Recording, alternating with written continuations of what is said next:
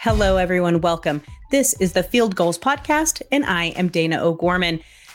So we are through week 2 of the NFL season, and well, let's just say maybe Seahawks fans aren't quite as excited as they were after week 1. So I wanted to take this midweek show and kind of do a little recap of what the point of this season is, at least in my opinion, and what I think that the Seahawks are doing. So with that in mind, I brought on John Gilbert. You guys all know him from Field Gulls. John, thank you so much for joining me. Well, thank you for having me. Happy to be here. I'm so excited to talk about this because we're going to talk about the cap, and we're going to talk about the salary cap. We're going to talk about the pros and cons of having a $55 million contract, whether it be a quarterback or, well, quarterbacks. Who else gets that kind of money? Nobody, right? Exactly. So, but I want to start out this week with your reaction a little bit of what you saw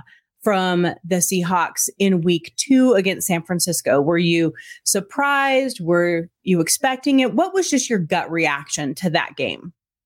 I was not surprised totally with the outcome. I was surprised with the degree to which the outcome was so one-sided.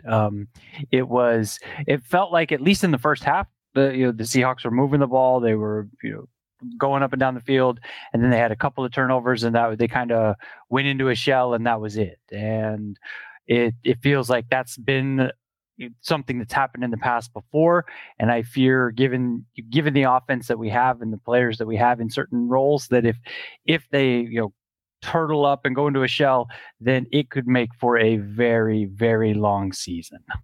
It's quite different than what we're used to, right? Like, as Seahawks fans, traditionally we're used to seeing pretty unimpressive first half of games, and then even less impressive third quarters. And then out of nowhere, they just dominate that fourth quarter, right? It's not how you can't win the game until the fourth quarter. How many times have we heard that?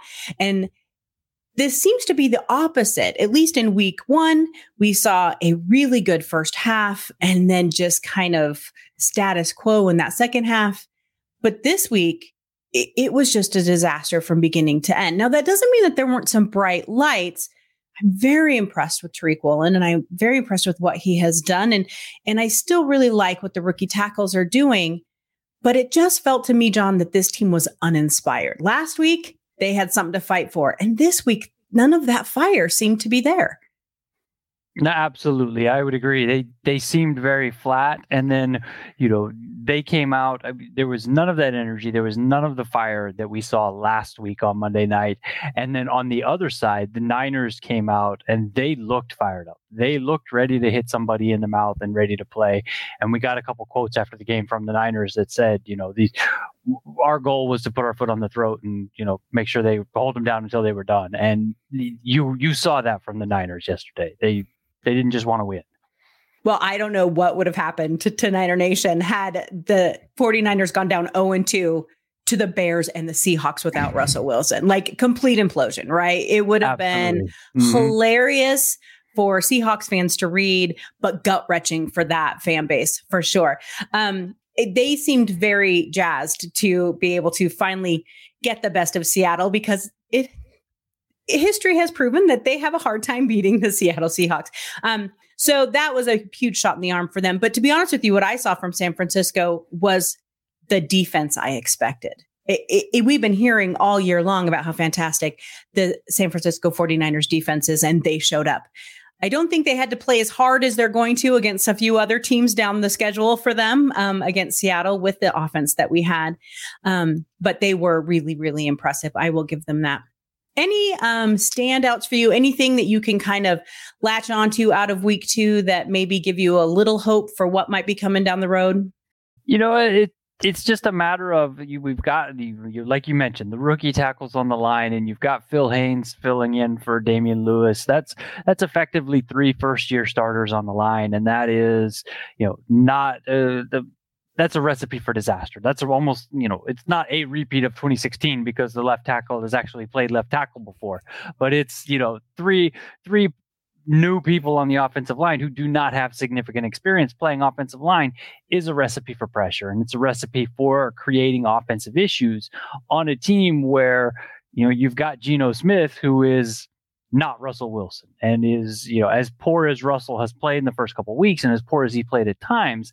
It's just like you said earlier, in that fourth quarter, when he's been chomping at the bit for 3 quarters, and you unleash him and you let him go, he can make something happen and win a game if it's close. And with Geno, you don't have that. You unleash Geno and it's a turnover waiting to happen. And it's something different. And it's kind of one of those situations where something's got to get fixed first. And then whether it's the line or whether it's Geno or whether it's the offense clicking a little bit more, once one thing starts to click, we'll hopefully see other things. But the thing that I've taken away is that, they are running 3 guys out there who don't have significant experience, and it's certainly not fantastic by any stretch of the imagination, but it's not as bad as it could be. So, and that, that's amazing for 2023 and 2024, as hard as it may be to watch a 27-7 game right now. All we can hope for at this point, I think, is that this team gets more watchable, for lack of a better word, and that we see constant improvement. I want to see constant improvement from the defense, constant improvement from the offensive line. And I want to see what Shane Waldron's offense looks like at full force. I don't know that we'll get that with the quarterback situation we have right now, but at least we'll get an idea of what they're trying to do. And that's exciting. So hold on tight, Seahawks fans. I think that we are going to have a rough year ahead of us, but it could be very enlightening for what is coming up in 2023. And that is a good segue into what I really wanted to talk about for the show this week. So we have all been saying, or most of the media has been saying all along through this whole offseason, that this is a rebuild, that this is something that, and I preached it from, everywhere I can, 2022 is all about 23. And that has a lot to do with the cap. I want to kind of talk about, if you don't mind for just a minute, where the Seahawks are at with the cap currently this year, and what we're looking at going into next year, because the cap takes a significant jump next year. No, absolutely. As of right now, the team is looking, they've got enough cap space to function for the rest of this year. They've got around $3 million, according to overthecap.com. I can look up the NFLPA public salary cap report. They're usually a few days, if not a couple of weeks behind. But we can check that to see. Over the cap is usually pretty accurate. And the NFLPA says it's 4.2 million. So it's in that range right there, depending on additions and subtractions and all of that have taken place recently.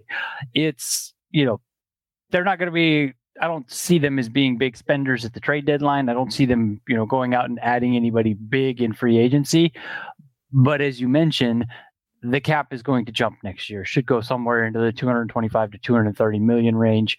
That's going to create, space, in addition to, as you mentioned, not paying a franchise quarterback of $49 million per year.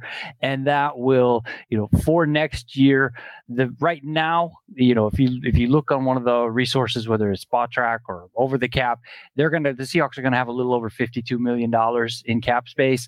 That will get a little bit of a haircut just because you've got to account for getting up to a full roster. That they only have 33 players under contract for next year. But once they make their draft picks, once they tender restricted free agents and exclusive rights free agents and bring back the guys who are worth bringing back, they'll probably have no less than 30 to 35 million before they make any cap decisions with what's the option going to be for Shelby Harris and all of that. So should be a similar number to this offseason, but then, it's just a matter of how do we think they're going to deploy that. Right. Now, so you are saying, because I want to make sure it's clear for everyone, that you don't feel like there'll be there's a lot of people out there saying that the Seahawks need to go out and find a linebacker or find a few others. They just really don't have the space for that this year. Is that right?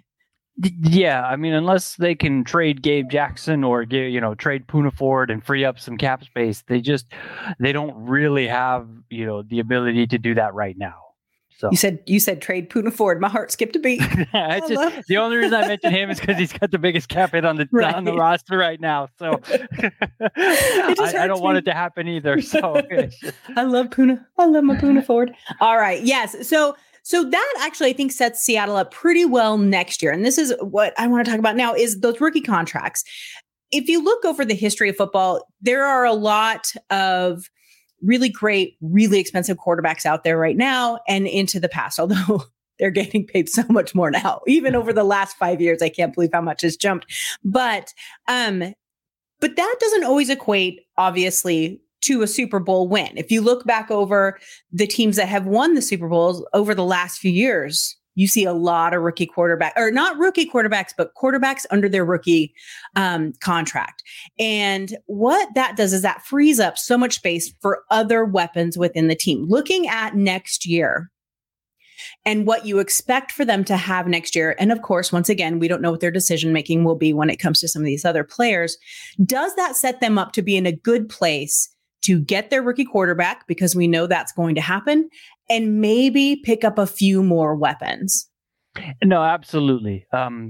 Because it's like you say, it's no guarantee that having a quarterback on a rookie contract is going to make a team good. I mean, we can look at the Jets, or we can look at any of the other teams that have struggled to find a franchise quarterback over the last decade or whatever, but it certainly creates a much larger margin of error. If you're paying your quarterback $4 or $5 million and you can spend $30 or $40 million on other positions, even if half of that $30 or $40 million gets wasted, then you're probably better off than if you have one quarterback making $50 million who maybe hit or miss, or maybe breaks a finger on somebody's helmet. So it's right. It all comes down. It's all the balance, and it's all making things work. The Chiefs have obviously been competitive with Patrick Mahomes, but they haven't won a Super Bowl since he signed his contract extension. So it's it's a little from column A, a little from column B. Where do you want to be? You've got to find that balance, and can you build that roster around the rookie quarterback? Because you can have a fantastic rookie quarterback. You can have Trevor Lawrence, but if you put him on the 2021 Jaguars, you're going to have the 2021 Jaguars. So it's, and I think Seattle will be in position to select the quarterback, or at least one of the quarterbacks that they like. They may not be, I don't think that they'll be the top pick in the draft. They may, Pete gets his guys to play hard. It's, they may not be a highly talented team, but we saw week one, how he can motivate guys. And I think he'll get them back to being motivated, maybe not to the level they were week one, but I think week two is going to be more of the outlier than week one was in terms of effort and the energy from the team. And with that, I think they'll be in position to get that quarterback. From there, that will allow them, like you say, to add weapons, because they haven't been shy about backloading contracts or bringing in, players. It doesn't necessarily mean they're going to go out and they're not going to go on a spending spree like they did back in 2011 or 2012. I don't think we're going to trade for Percy Harvin, but if there's somebody out there who might be available, who could be a difference maker and is available for reasonable draft capital and a reasonable contract, then I would, we know they're in on everything. They brought in Clowney, they brought in Adams.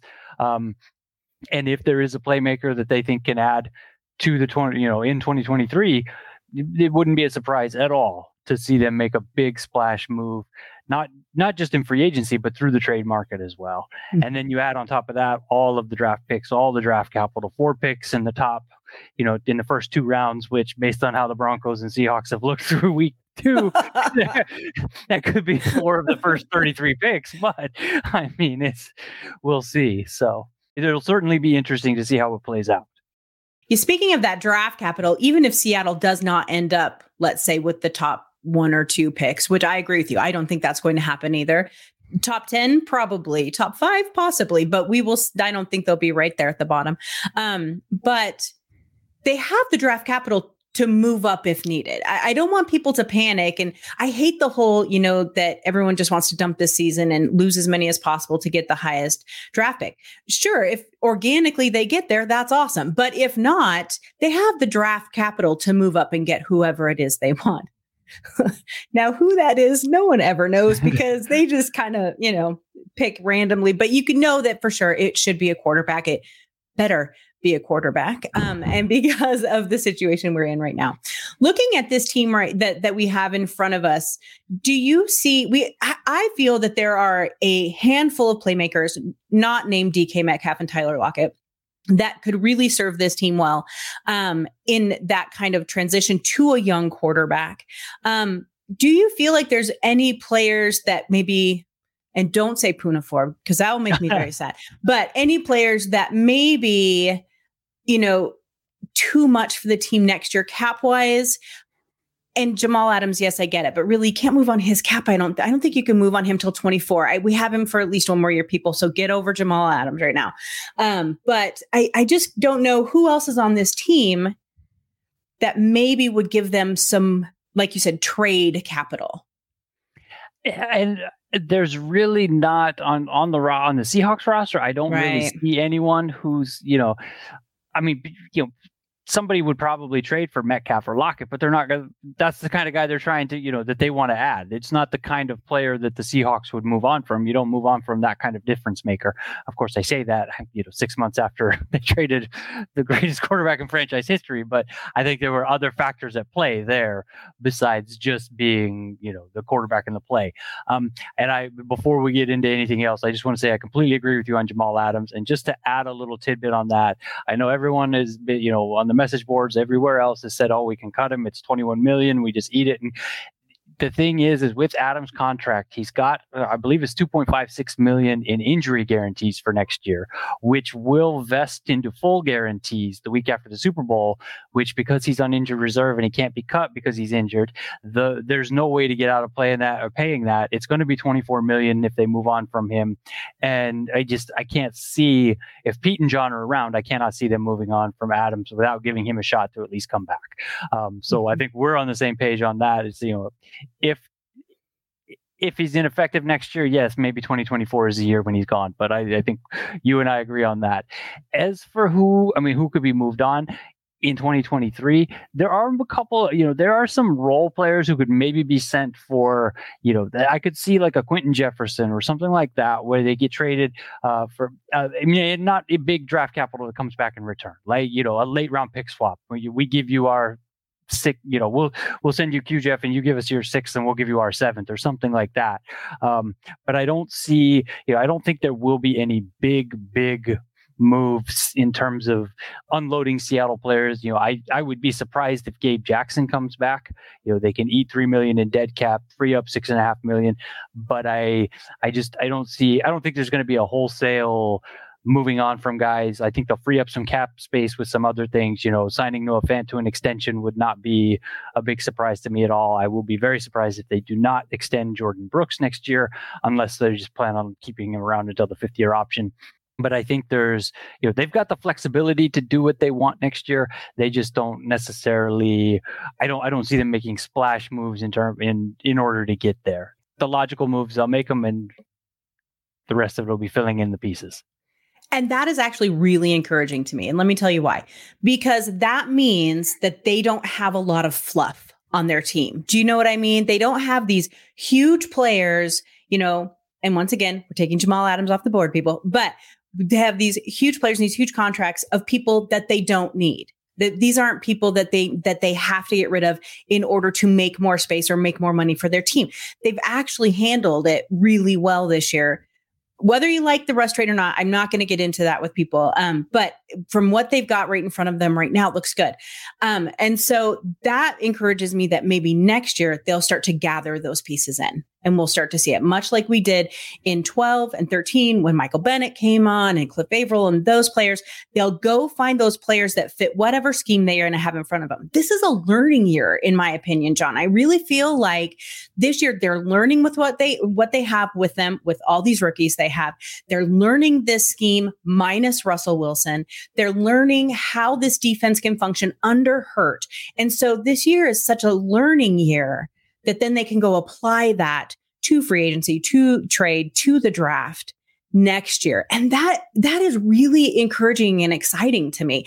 I know people say I shouldn't be excited about this season, but I kind of am. No, and I agree. It's one of those things where it's like, this could be a really, really ugly season for the team. But at the same time, it's, if Mike Jackson performs at once on one side and Tariq Woolen on the other, and Kobe Bryant turns out to be competent, in the nickel role, you've got 2/3 of your cornerbacks on rookie contracts, and Mike Jackson's a restricted free agent. You sign him to a reasonable deal, give him some guaranteed money, and you don't have to think about that position for the next 3 years, barring injury. And that's before you figure out what's going on with Trey Brown. That's before you figure out, do we have anything else in the depth, that we add in the draft in day 3 next year, and all the other guys who are on the roster. I guess seeing the young guys play this year, seeing the rookie tackles on offense, getting Ken Walker a shot to develop, having the tight end position basically addressed for the next couple of years is very encouraging. What is frustrating to me, at least, is the positions where, and I understand why Pete, is the way he is about it. It's like I look at the situation and I see, okay, we've got Austin Blythe at center and Gabe Jackson at right guard, and that's a couple of over 30 offensive linemen on a team that, is not likely to be highly competitive this year. Should we be playing a younger center? Should we be playing a younger guard? What's the story there? I get Jackson being on the field for veteran leadership. I can completely understand that, but it's just from that excitement of the rookies being on the field standpoint. It's like, hey, we've got all these flashy rookies. Why isn't Boye Mafe getting more time? Why isn't D. Eskridge getting more time? Let's figure out what we have. Who cares what Marquise Goodwin can do? He's 31 and he's gone next year. I do not care. Right. It does not excite me at all. Put D. Eskridge in. If he's bad, he's bad. We figure it out and we move on next year. If he shows flashes and he learns something, great, then maybe we've got something in 2023. And that's maybe the most frustrating thing for me in watching this year, is that there are all the, more veteran guys on 1-year deals who are keeping some of these younger guys that, maybe they sink, maybe they swim, but we won't know because they're on the bench for right now. Right. That's 100% true. I just said last week, someone asked me about D. Eskridge. I said, I don't know. I've never seen him play. We've seen him play, but you get what I'm saying, right? Like, we have no idea what the kid can do. He's either hurt or not playing, and it's baffling to me. But I get what you're saying. At the same time, I would counter that a little bit with, you have that veteran leadership to teach these kids in their spaces. But by God, by game 6, I want them out of there. I want the young kids in there playing. This season is not a Super Bowl season. Let them play. Let them learn. I completely agree with you. No, I agreed with you on that. So yeah, John, if you can kind of get people up to date, because the cap is really confusing. So it is. It's baffling to me. I got in this huge argument with my friend Miguel. I said the cap is not real. It's all fake. You can make every loophole, and it doesn't count for anything. And he gets very frustrated with me. He's like, "No, Dana, that's not how it works." But rookie quarterback contracts, if they are in the first round, approximately, then can they negotiate their contract more, the signing bonuses? How does that work for a team, since we are going to have a first round rookie quarterback next year? The exact payment plan and the exact, the dollar amount for the 4-year contract is basically going to be set in stone. And then how the quarterback is going to get paid is what is negotiated. A typical rookie contract, if someone's taken in the second or the third round, is they will receive a signing bonus, and then they'll, a few $100,000 in a signing bonus or whatever, and then they'll get their base salary each year. When it's first round, those players have a little bit more negotiating ground. So they will typically negotiate something where there's a signing bonus, and then they'll get paid, instead of being paid salaries. For a team like Seattle, they'll pay their first round picks or early picks. They'll give them roster bonuses that they get paid in training camp. And the reason why, it basically comes down to tax purposes. If you are in Washington and you don't have to pay state income tax, and you can make, you can get $2 million in August that you pay no state income tax in, versus if you get paid that over your 18 games, you have to pay California taxes when you go and travel to be against the Rams and against the 49ers, and you got to pay Arizona taxes when you go to take on the Cardinals, and you got to pay New Orleans, Louisiana taxes when you go play the Saints. It's just a whole lot easier to not pay taxes, and to have that. So the pay structure is a little bit different, but it's, at the end of the day, it's going to be, if it's the number 1 overall pick, it's going to be somewhere in the, it's going to be a 4-year, $35 million contract, something like that. If it's somewhere like, Charles Cross, I believe if off the top of my head, I want to say he signed a 4-year, $22 million deal. I forget exactly what it is, but it's not going to be it's a fraction of what a franchise quarterback gets paid for a single season, and you're getting that quarterback for 4 years. So it's can be a good deal for the team if they deploy it properly. It can be a great deal for a team, because what that means is then they have that quarterback through 27 or whenever they extend them, because we know that always gets a little questionable too. But and you can have that and build the rest of that team around them. And to be quite honest with you, that fits right in with Pete Carroll's supposed 5-year plan that he has. And so I think it's going to be really interesting to watch. I'm kind of excited about it, but they are expecting the cap for the NFL, according to overthecap.com, to be $256 million in 24. That's crazy, people. And what that means is that there's going to be a lot of players who want a lot of money. There's also going to be a lot of players out there shopping teams. And to me, that seems really exciting. So, John, what are you hoping to see out of this team against Atlanta this weekend? I think it's probably, between it and Detroit, they're two very winnable games. I'm excited to see, I think Atlanta's in a similar situation where they've got a young quarterback. They're going with the veteran right now. They've got the youngster they just drafted, sitting on the bench behind him. And they're a feisty young team that has been very close, but hasn't been able to figure out how to put it all together. And I'm interested to see how that plays out against the Seattle team that has put it all together in spurts here and there, and then see how Mariota is able to do against the bend but don't break Seattle defense that likes to give up a whole bunch of yards and not nearly as many points. So definitely be watching that. It's going to be a lot of fun. All right, John, thank you so much for joining me. I appreciate your knowledge because, again, the cap is damn confusing. It really is. It really is. I appreciate your time. I hope everyone enjoyed today's podcast. We will be back again next week, although we're here 3 times a week for you people, so you can find us on any of your podcast streaming services, and we'll see you again next week. Thanks again from the Field Gulls Podcast.